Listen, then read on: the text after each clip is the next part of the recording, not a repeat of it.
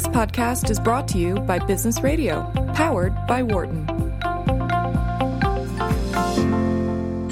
From the campus of the University of Pennsylvania Wharton School, this is Women at Work on Business Radio. Here is your host, Laura Zarrow. Welcome to Women at Work and our ongoing conversation about how we're going to help more women join, stay, succeed, and lead in the workplace. I'm your host, Laura Zarrow, Executive Director of Wharton People Analytics. For today's show on Beating the Odds, how news anchor and author Lisa Thomas-Laury built a phenomenal career as a pioneering newscaster and then leveraged the same qualities that got her there to wrestle with a rare and disabling illness and its complex impact on her life. We're going to be taking calls, of course, and our phones are open. 1-844-WHARTON, 844-942-7866. Join in the conversation. Ask Lisa questions and tell us what's on your mind. We'd really love to hear from you. That's 1-844-WHARTON, 844-942-7866. Before we get started, though, I just have to talk to you for a minute about something that's on my mind. It's today's news. You know, we're living in a country where an accused sexual predator is still on the ballot for a Senate seat in Alabama.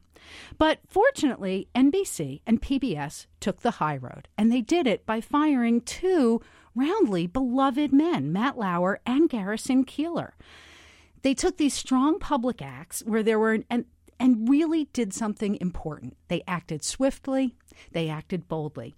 But in addition to the actions that they took, there are a few other important things that I want to acknowledge. First of all, thank you to all the courageous women coming forward. To all of you who are going to all of you who have, we know that it's scary and it's important what you're doing. So thank you. And I'd also like to thank the organizations that are finally listening to them. Next, I have to shout out to Savannah Guthrie. She did a remarkable job today of sharing the news with us. She said what we were all feeling when you discover that someone you love and trust has done something heinous. With tears in her eyes, she shared her affection for Matt and the difficulty she had in processing the information. And then, really importantly, underscored how crucial it is to ensure that work is a safe place for everyone. I know I was struck, Laura, when she not only talked about her feelings for Matt, but she also talked about that woman, whoever she is, who came forward. Yes. Thank you. And our hearts go out to you, and thank you for being so courageous in doing something like that. Hoda Kotb, of course, agreed. You know, she's loved this man, worked with him for 15 years. And how do you reconcile that with someone who's done something this egregious? So it's just a difficult place to be in. I can't tell you how shocked I was when I woke up this morning and heard that Matt Lauer was fired. I wondered right away how many women came forward when I heard there was one woman. Right. You know, the details aren't out yet. Yeah, and there's got to be more. But then, I don't know if you, by the way, the voice you're hearing, that familiar voice for any of you who live in Philadelphia is Lisa Thomas-Laury. So welcome to Women at Work, Lisa. Delighted to be here. Delighted. Did you also notice, or was it just that I was tuning into it? There were so many women on the news this morning. Yes. It wasn't just that Hoda was in Matt's seat. Right. I saw, for sequence after sequence, particularly on the Today Show, powerful women anchors in front of the White House giving us the news this morning. Yes. And so it was the other thing that made me feel like NBC was doing something right. Exactly. So, well, as we were saying when we came in, I am increasingly sad, but sadly unsurprised at how many stories we're hearing. I was really buoyed by two of these key things that I think are essential to changing the landscape. Men holding other men accountable, not letting them get away with it, and more women being given a voice. Exactly. So on that note, can I introduce you? Yes, please do. Because Lisa Thomas-Laury is a woman who has used her voice to help us understand the world we live in and give other people power for decades. Lisa Thomas-Laury has recently come out with this amazing book, On Camera and Off, When the News is Good and When It's Not. But she's a retired television news anchor, well known to listeners here in the Philadelphia area. For 38 years, she was one of the most familiar faces on television as an anchor and a reporter for Channel 6 Action News on WPVI TV. And that's our ABC affiliate for those of you who live elsewhere. Right. You covered the stories of everyday people around the region, political elections, conventions, everyone from Ted Kennedy to Ronald Reagan and Bill Clinton. And then in 2001, Lisa was struck with a really rare nerve disorder. Right. And that's really what the book is about, isn't it? A lot of the book is about that. I try not to make it so medically intensive, intrinsic, or I should say. I try to weave my younger years and some of my career in with the medical part. The medical part is very important, though, because what I learned when I was ill, there's so many people out there trying to navigate our health system, and it is difficult. You know, I'm an educated woman. I feel I was a health reporter for many, many years in Nashville, Tennessee, and in Philadelphia. I'm married to a doctor, and we still didn't get it right. We couldn't figure it out. It took us almost 2 years before I got an exact, definitive prognosis, diagnosis. It was just a very difficult task, and just the paperwork. I remember sitting trying to. When you're not feeling well, when you have a chronic illness, and you're trying to fill out the mounds of paperwork that come with an illness, it's some people need help. I needed help. And this is coming from somebody who you live in one of the best medical communities in the world. Exactly. You continue to be, and certainly then were extremely well known. So if anybody was likely to get a little VIP treatment, it was you. Yeah, I appreciated that little VIP treatment when I was down in Florida and got really ill, and it was tough. But what I reveal in the book is that I had an accurate diagnosis rather fast, in about 3 weeks, from a very good friend of my husband's, his mentor in medical school, Dr. Edgar Kenton. And unfortunately, he was leaving Lincoln Hall Hospital, where I had both of my sons, where there are marvelous doctors. He was leaving to go do research down at Morehouse in Atlanta. And he couldn't follow me. I couldn't be his patient. He referred me to 2 other doctors who he thought would take care of the problem. One was a hematologist oncologist, because he felt my problem was an underlying blood disorder, and a neurologist at Johns Hopkins. So 2 very good facilities. The chief of neurology down at Johns Hopkins, for the symptoms that were presenting themselves at the time, and that was the polyneuropathy in my legs, the strange sensations. And for whatever reason, those 2 doctors put their heads together in about a month and dismissed that diagnosis and went on with an autoimmune illness called CIDP. That led me on about a 2-year. And you were treated for the wrong illness for that whole time. For the entire time. I'd like to back up a little bit. Sure. So, because also in the book you do this. I loved how you laid out, walked us through how you became a newscaster. Yeah. And I can't believe that in the book, you said you were, 9 years old? I was 9 years old. And you knew this was your destiny. Yeah. Oh, yeah. Tell us about the moment when you knew this. Well, it's funny, because I found myself, the first thought in my mind was watching this wonderful newscaster for 15 minutes. We didn't see women on television back then very often. And I said, I had to ask myself, it was so long ago, I said, I remember I was in 3rd grade, I was in Miss Thompson's class, and I remember that little TV on the shelf, and I remember watching a Lisa Howard. I was Lisa Howard then. And that was your original name. Right. And I watched this beautiful blonde woman give the news, and I would be teased. I said, now, is that real? So now you can Google everything. I mean, teased by all your friends in school. Right, sure. My classmates, they began suggesting that I'm going to take her place, and I'm Lisa Howard, so I'm destined to be a broadcaster.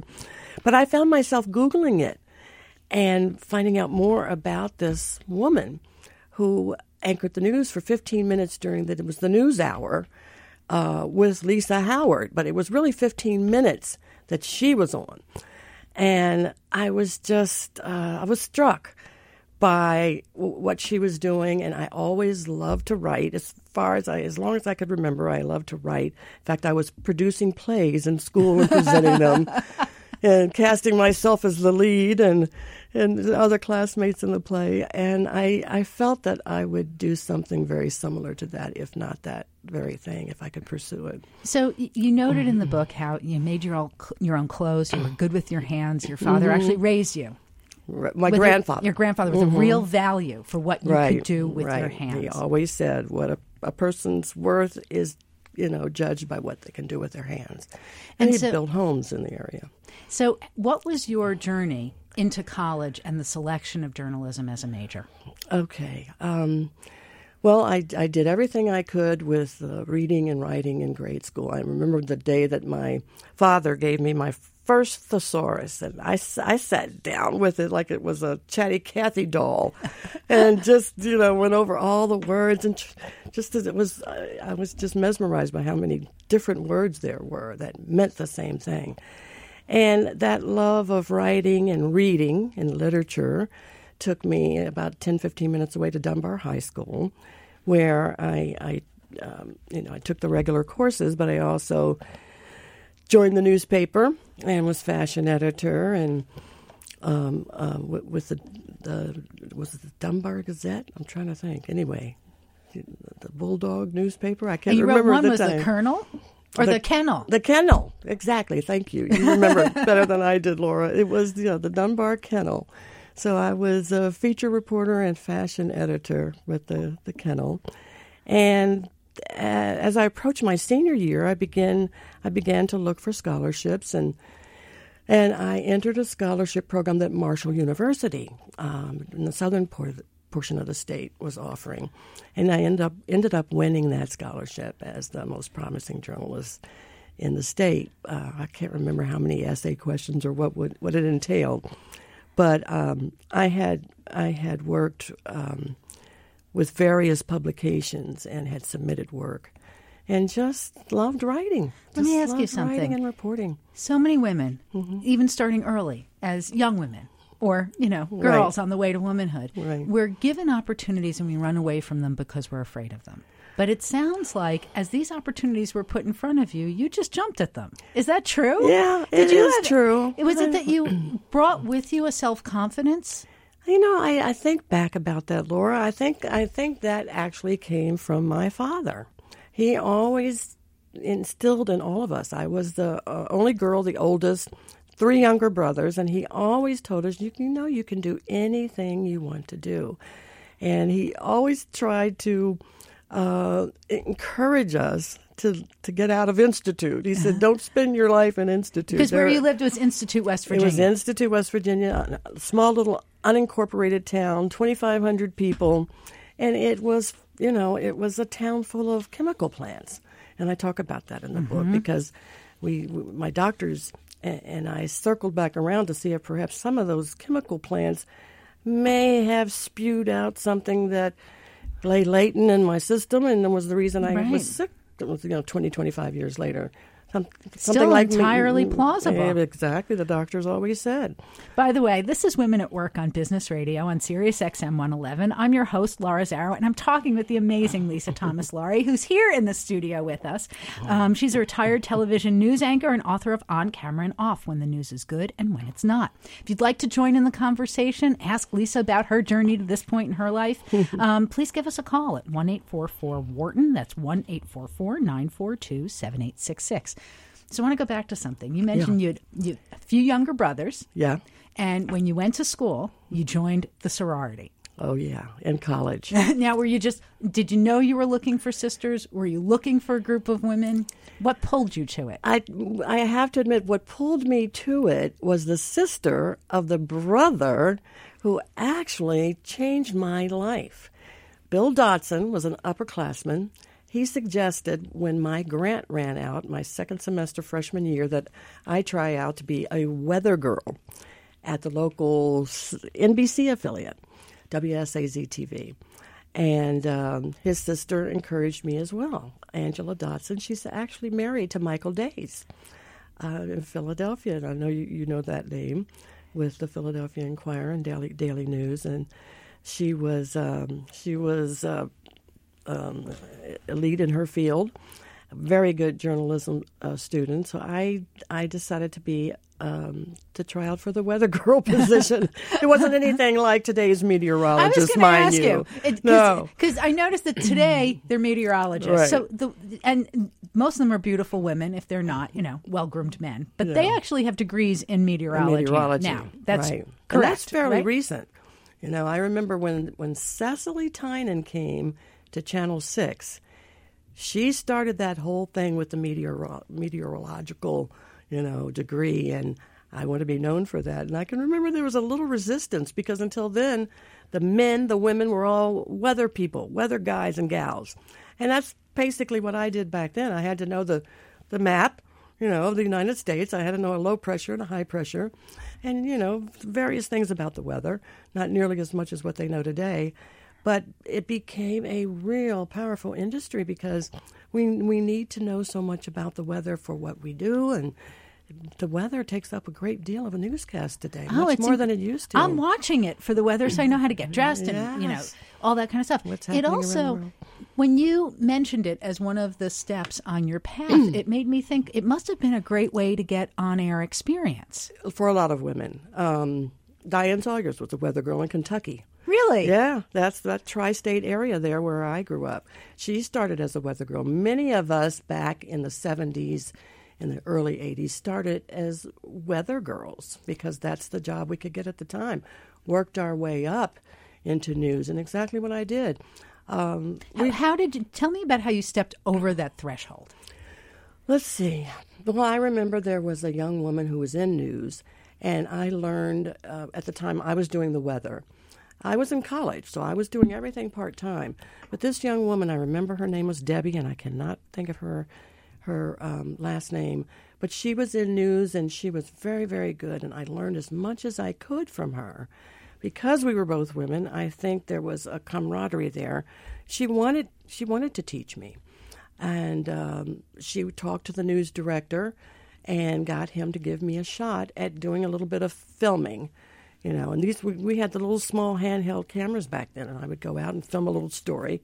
It might be something very small that would be 30 seconds on the news, but I would film it and I would write it, and sometimes I would put my voice to it. So I did that in my spare time. I would, during the week when I finished my studies at Marshall, until they offered me a position as a news reporter. I can remember the first really meaty story I got. It was a 2-part story on the wastewater treatment facility in Huntington. And I got high praise for that project from the news director, Boz Johnson, at the time. And I can remember how rewarding that was, because I could tell you everything about that treatment plant. But also part of what you're making visible to us is that we see you and lots of other professional people on the news who are poised, well-spoken, well-dressed, but we don't always give those same people credit for actually crafting the stories that we're hearing. The background. And that is the difference today. I feel very fortunate that I came up at a time where we did a lot of the work behind the scenes as well as the on-camera presentation. Because I learned when you learn about editing, and I'm talking about film editing. Right, actually cutting it and splicing it together. You're going not the metaphor in a digital realm. Right, exactly, Laura. When I was in Oklahoma City, and that was my first job right after college, we worked in pairs then, as did a lot of news reporters at the time. And I was teamed with a young man named Dave Smith. We would go out, and he would have a CP16 camera, which was about 3 times the size of the one I used in Huntington, West Virginia. He would shoot my story. I would be assigned a story, and he would shoot it. And then we'd put it in the can, it would be there with the film. And then we would go to his location. I would heave that big camera on my shoulder and shoot his story. So I had to learn how to operate a television video camera. And then we would both go back to the studio and, retreat to the editing room, and we would literally splice and glue the film to match the words we were going to put to it, so it would air on the evening news. But then what came out on the news was really, it was almost like you were making short documentary films in a way. Right. You were the storytelling, crafting every part of it. Exactly. When what I learned later and how that helped me tremendously was when I went to my first O&O station. Union Station when I wasn't allowed to edit or do any of that. I had a job. I collected the story. I wrote it. Someone else edited it, and I put my voice to it. But I learned what the editor anticipated and expected because I had done it. Did you like that shift, or did you miss it? I missed it a little bit. I missed it at first, and I always missed reporting. Even, the big goal, the big prize is to be an anchor on a primetime show. And that's where the money is. But at the same time, it can get a little boring. You're reading, and when I first started out, I had trouble with pronouncing names, and they wanted to. There's no trace that you grew up in West Virginia in your voice. When my baby brother comes to town, there is. When my baby brother comes, and he's in Texas now, so he's got the Texas and the Appalachian twang. But no, it got a little boring, and I just, I hungered for being able to go out and be around people and put something together like a little documentary. Lisa, when you were doing this, there were a lot of things about what you were doing that were uncommon. To have a woman making media this way, right? With, doing your own camera work and editing and being a field reporter, and also a black woman. Oh, yeah. The double minority was a big thing back in, when I got my first job, when I was hired in Philadelphia. I guess is when it all came to fruition for me. The FCC had cracked down on local television stations. They wanted to see more women on the air, and at the same time, there was a push to have minorities on the air, black women, black men. And what year was this? Early 70s? Yeah, this would have been mid-70s. Yeah, 1976, I was in Nashville, Tennessee, and I had met a young woman by that time who had just left Nashville. She was there when I came for my for my interview, Oprah Winfrey. And she was a marvel, even then. You could tell. Oh, yeah. I sat on the edge of my bed that night before I went in for the interview, and she was anchoring the weekend news. And I remember just being so in awe because there was this presence about her and her voice. Oh, yeah. She was phenomenal. And she was solo anchoring. And I just couldn't believe it. I said, I wonder if I'll get a chance to meet her before I leave. Well, she's the first person I saw when I walked in the next morning. And we hit it off right away, talking about everything. We were born the same year. She in January of 1954, I in July. And we had a lot in common. She had gone to Girls State in Nashville, Tennessee, and I had been chosen for Girls State in West Virginia. And we talked about, of course, the boyfriends, and I stayed with her that night. She invited me to stay before I went back to Oklahoma, and had revealed to me that she was hoping to get a co-anchor job in Baltimore.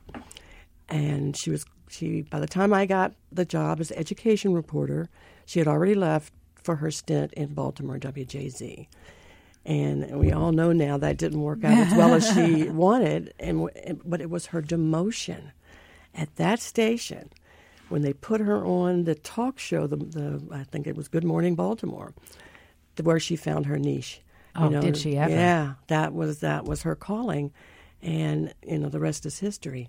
But it was just phenomenal meeting her. It must have been. There was something that you talked about in that section of the book that I had imagined has to be the case in some places, and you talked about the question of whether race. Yeah, but not just race. Are you black enough? Are you too black? Right. And how that was an issue in finding work in different markets. Yes. What was the experience that you were having at that time? Well, the experience that I had was stations were slow to move, when the FCC started first asking, then demanding that more women be present on the airwaves. And stations like Philadelphia, I'll be quite honest, they were cautious about who they put on their evening news. And usually those first jobs went to the noon news and whatever. But Oprah had actually interviewed for the same position. I didn't learn until later that she was turned down.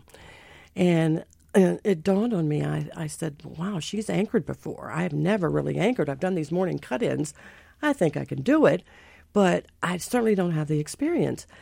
But it became quite obvious that they wanted someone who wouldn't offend the audience. Philly has a pretty bad track record of poor race relations when you go back to... Especially at that point in time. At that time in the early 1970s. You go back to Jackie Robinson and, segregation in baseball and sports.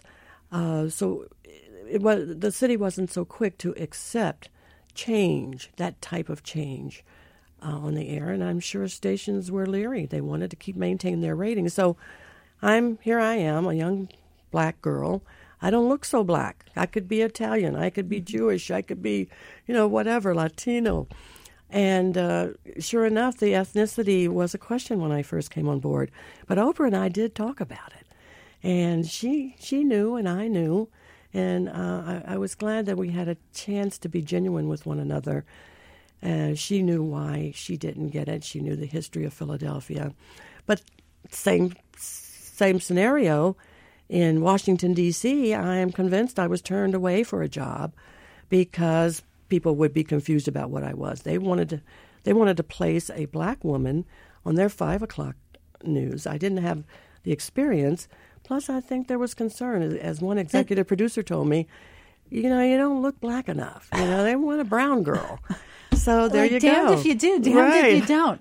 But it reinforces how much of it were marketing decisions. Exactly. It probably continues to be. But not to that degree, but particularly poignant Yes. in that era. We're going to take a break shortly, but after the break, Lisa and I are going to continue discussing her book, her journey, and we'd love to take your questions at 1-844-WHARTON. That's 844-942-7866. I'm Laura Zarrow. You're listening to Women at Work here on Business Radio, powered by the Wharton School on Sirius XM 111. And by the way, if while we're on break, you want to send an email to Patty, she'd love to hear from you. Mm-hmm. You can reach her at businessradio@SiriusXM.com. So stay tuned. We'll be back shortly. Thanks so much. You're listening to Women at Work on Business Radio, Sirius XM 111. Here again is Laura Zarrow. Welcome back to Women at Work and our ongoing conversation about how to get more women to join, stay, succeed, and lead in the workplace. I'm your host, Laura Zarrow, Executive Director of Wharton People Analytics, and today we are talking with the marvelous Lisa Thomas-Laury, author of On Camera and Off, When the News is Good and When It's Not. Not to mention retired anchor from, Channel 6 here in Philadelphia, ABC Action News.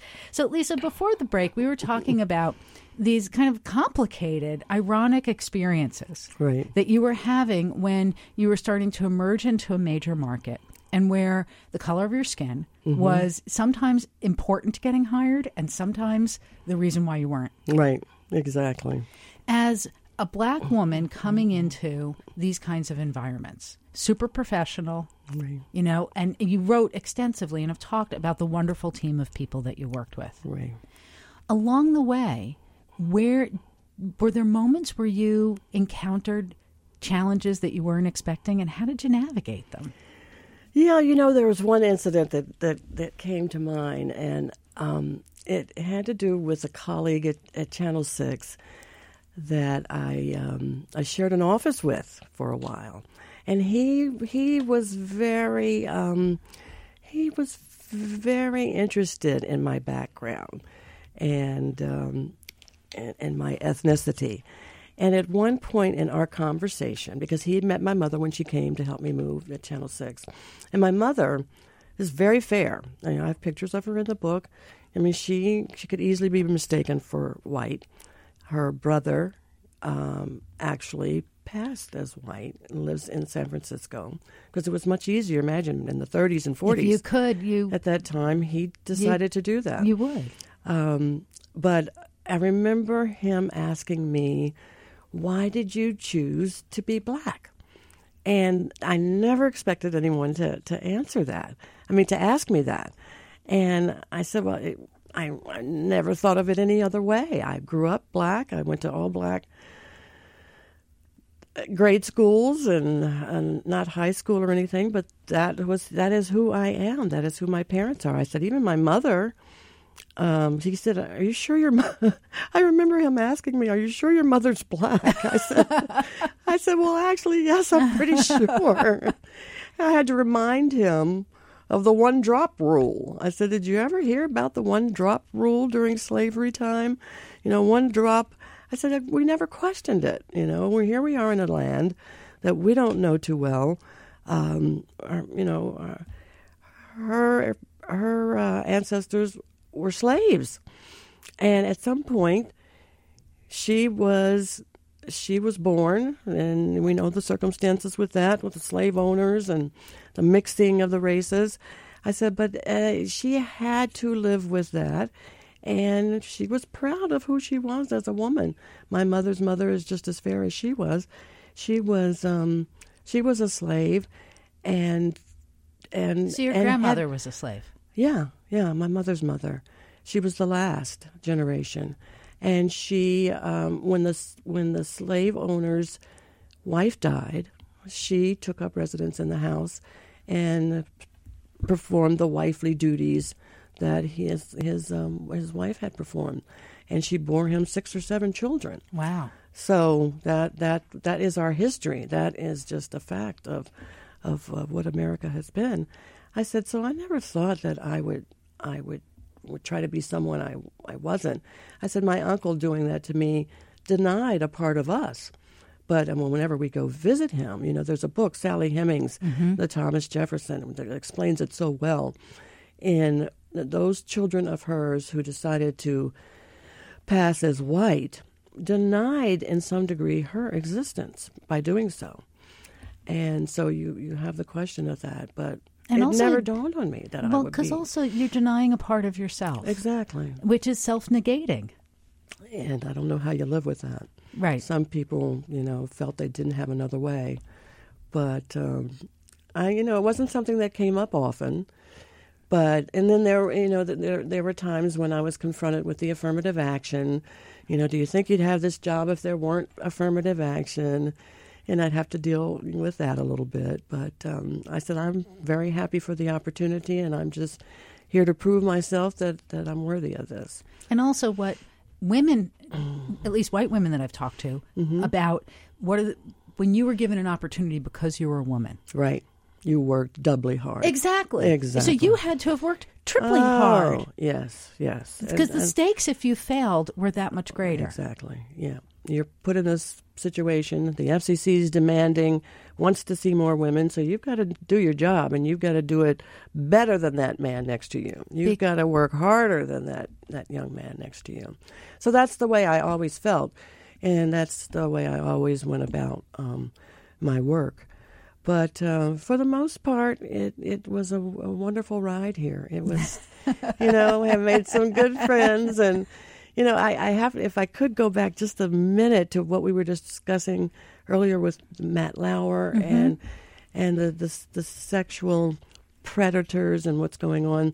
If you think back when even you, Laura, started in your business, we have sexual sensitivity classes now, where you have people learn what's acceptable and what's unacceptable behavior in the workplace. But I can certainly think, especially in a newsroom and when I talk to my husband, between doctors and nurses, there's a fine line between what's accepted and what's not accepted. I remember comments made to me that if they were made today would be considered crossing the line. Absolutely actionable. Exactly.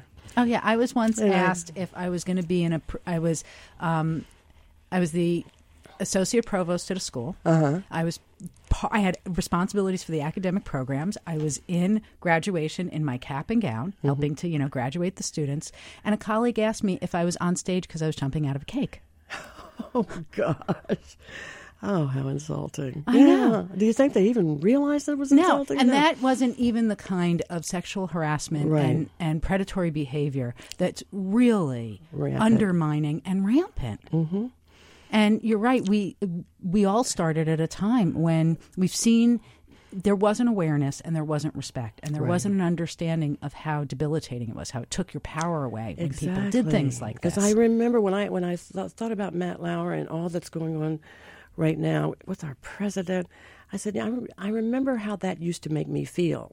There was a comment that someone I work with at another television station, was made by a man, and I'll go ahead and tell you, every time I pass by him, why don't you come and sit on my face? Oh my God! That used to get to me. It would get into my subconscious. For him, I said, get out of here, leave me alone. But that would not be accepted today. No, and it really, really affected my work. Albeit a short time, but. You don't want to be around that person. It's uncomfortable. It's not a good work environment. And Lisa, think by how far sharing we've that, come. we have. But by sharing that, you're giving language to something that I don't think a lot of that men certainly don't understand. Right. Many, not all. Right. But that I also think a lot of women don't understand, which is that when you receive those kinds of insults and assaults, verbal or physical, it hurts. It takes something away from you, Right. and it puts something in you that steals your confidence and steals Exactly. your strength from you. It's such a wonderful way to interpret it. Yes, it does. It just zaps it. How did you recover from these things? How did you find yourself and move on? Well, I remember sharing it with my mom and my father at one point. And my father said, get in his face and let him know you don't appreciate that. Don't talk to me that way. When I did that, because you don't want to do things to alienate yourself when you're new on a job. And, you want to make friends. You want everybody to be able to work with you. So you're reluctant, to push back. But you have to. When I would push back, I would lose that person as a comrade for a while. But sometimes you didn't want to have them as Right. a comrade.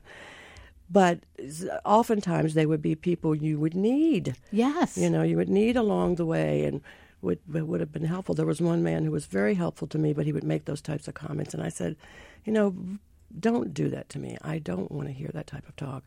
And I just said to him personally. He never did it again. And he was a little distant for a while, a little standoffish, but it was fine after that. Now you're pointing out a couple of things. Like not only were you able to find a graceful way Right. to combat it, but that there's a risk in confronting it. Exactly. And I didn't always find a graceful way. I didn't always find a graceful way.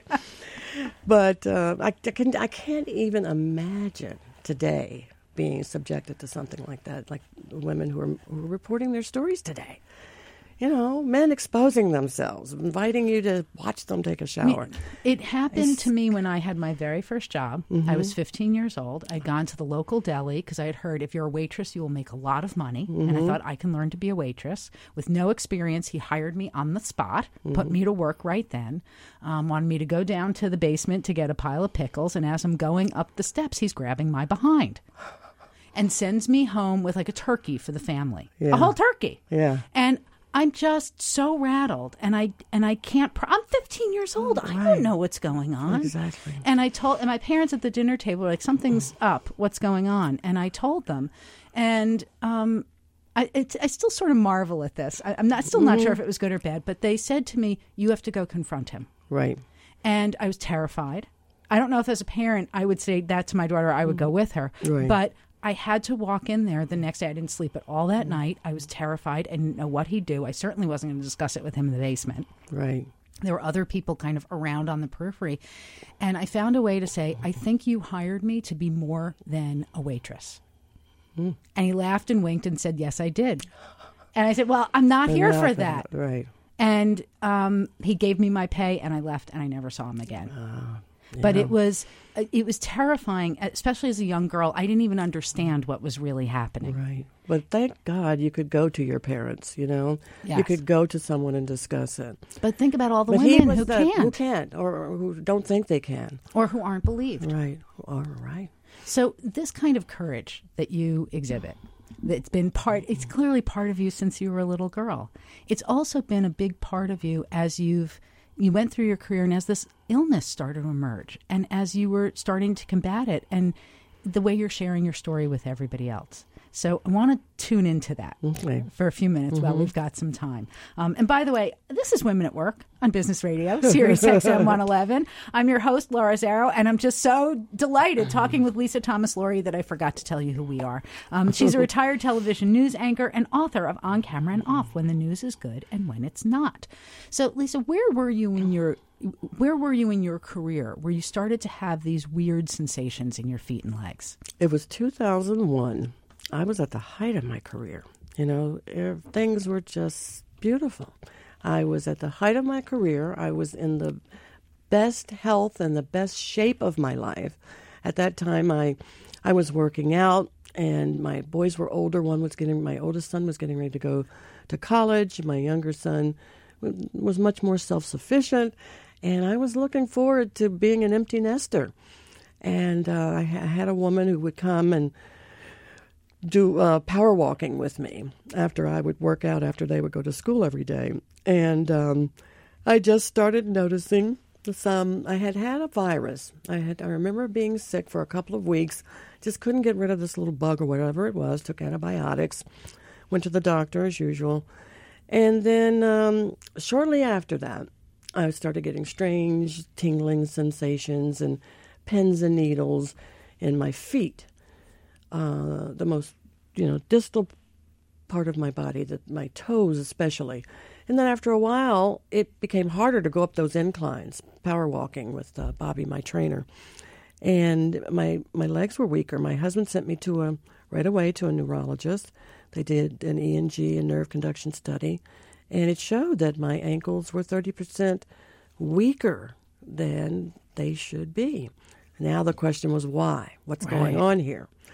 Oh, my. We went to another neurologist who thought I might have little tiny ganglions. They're little tumors that can sometimes get in between your toes or in your feet, and he gave me steroid shots for that. Nothing worked.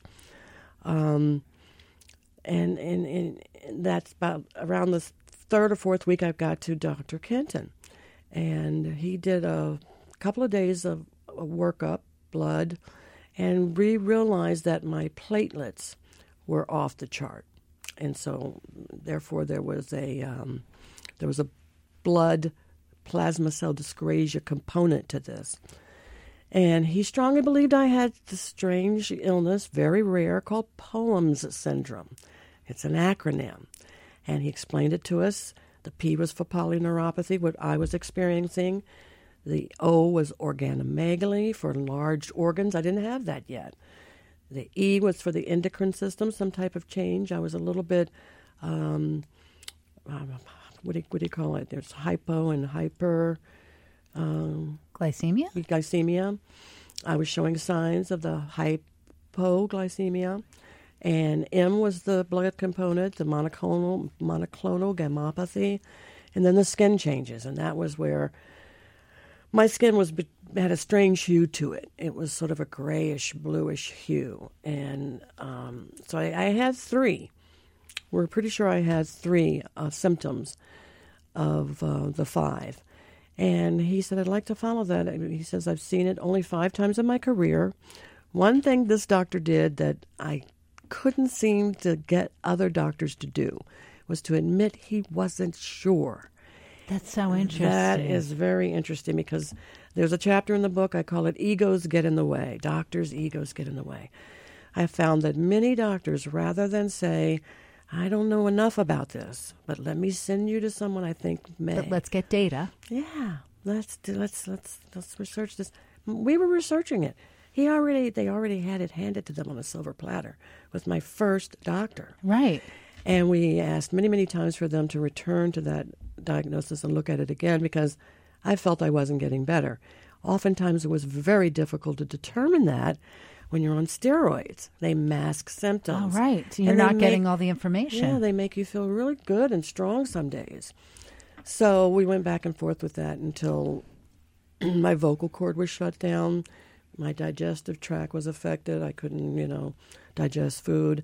When it started to get into my internal organs, a doctor here had been encouraging me a few months prior to get to the Mayo Clinic. There was a woman doctor out there. So this was going to be your first woman doctor in this process? No. Okay. Dr. Terry Heinemann Patterson at HUP was on the path to telling, she was agreeing with us. I had seen her, it's a strange little twist that I write in the book. Todd McCullough was a 76er who was having some strange symptoms in his legs and feet that forced him off the basketball court. He couldn't play anymore. His doctor had told him he had CIDP. They thought we both had the same illness. We put our heads together. He was seeing Dr. Hyman Patterson at the time and introduced me to her, and we both started comparing notes.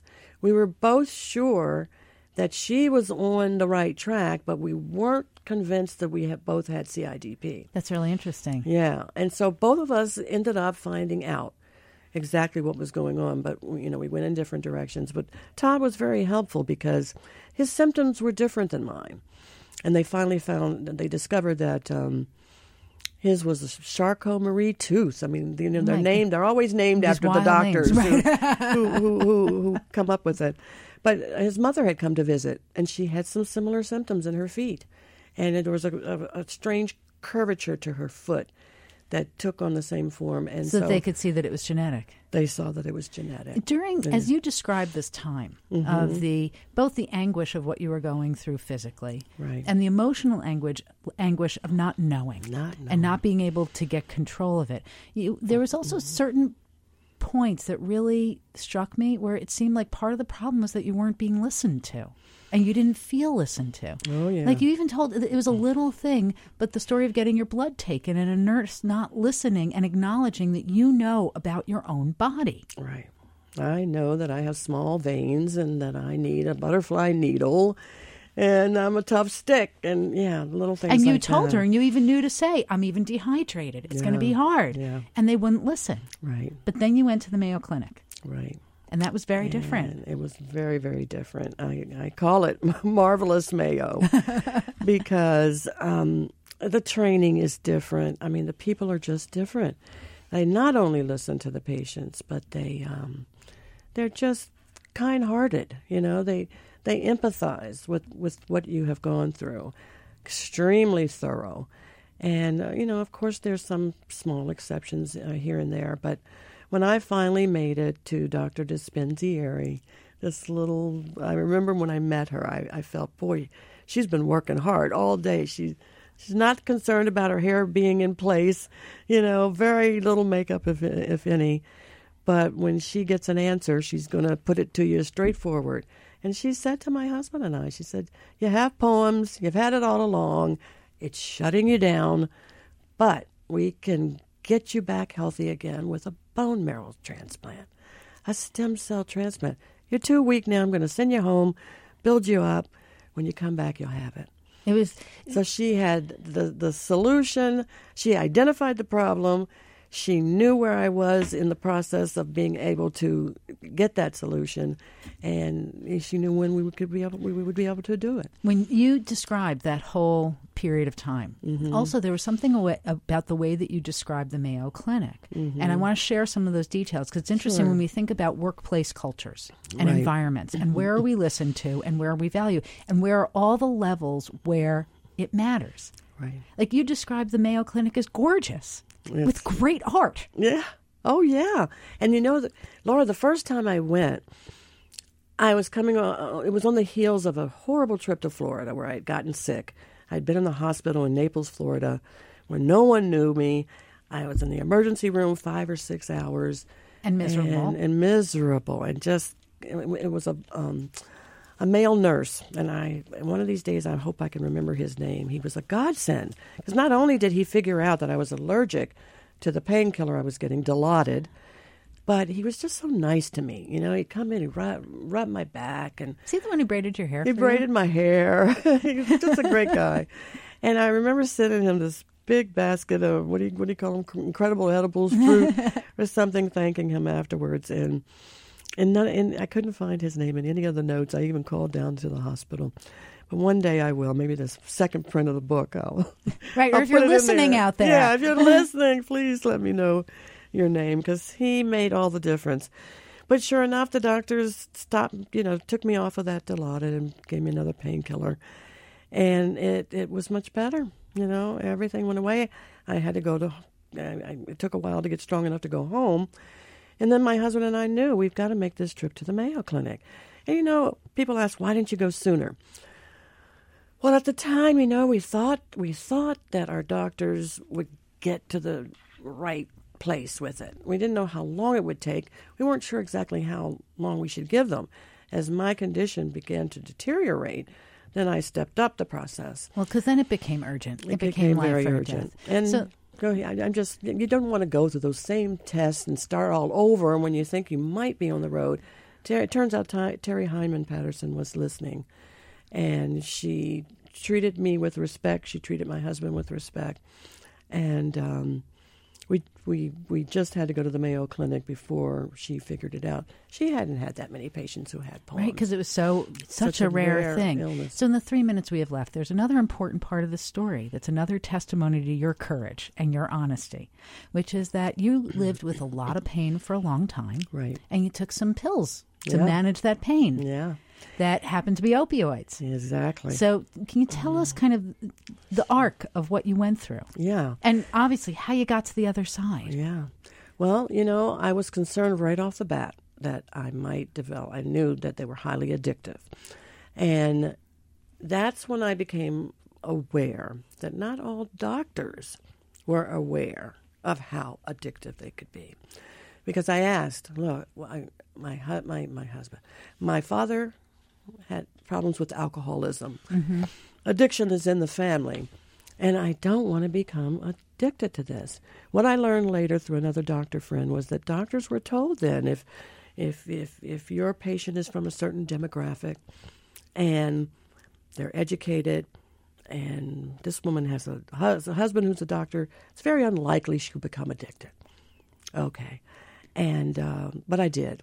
And I thought I wasn't going to tell that part at first, but I thought it was important because my sons had lost friends. Oh, my God. And lost, sports partners, young people. Who they loved. Who they loved and our family loved to this terrible opioid crisis. And I said, if I come out and let them know that it can happen to this anchor woman that comes into your homes every evening, perhaps they'll understand that they can get help. And you got help through a treatment program. I did, back at the Mayo Clinic. And how long were you in the clinic for? It was 2 weeks inpatient, 1 week out. And when you got out, how hard was it to re-enter normal life and manage your pain? It wasn't that hard at all for me, but I know that it is for some other people much more difficult. But I was determined, and I caught it soon. I caught it and sought help soon, and that's what you have to do. The signs are there. You have to get that person help, or you have to tell yourself, things aren't right, I'm not myself, and I need help. And get the help. Exactly. Lisa, you're in every part of the story. Your courage, your candor, your insight, it's a gift to all of us. So thank you so much for being here today and sharing this with us. Thank you for having me. I've enjoyed it. It's therapeutic for me still. I'm glad we can help. And I want to thank all of our listeners for joining us. If you have questions about anything you heard on today's show, you can email us at businessradio@SiriusXM.com. And be sure to follow our show on Twitter, which is @BizRadio111. And you can follow me at Laura Zarrow. You can also find our past shows at SoundCloud/Women at Work.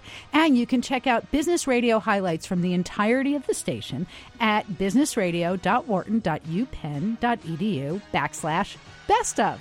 A special thanks to my guest today, Lisa Thomas-Laurie, and my fantastic producer, my great assistant, Jackie Gaffney. I forgot to mention Patty Hall, the great producer, and our sound engineer, Tatiana Zamis. I'm Laura Zarrow, and you've been listening to Women at Work.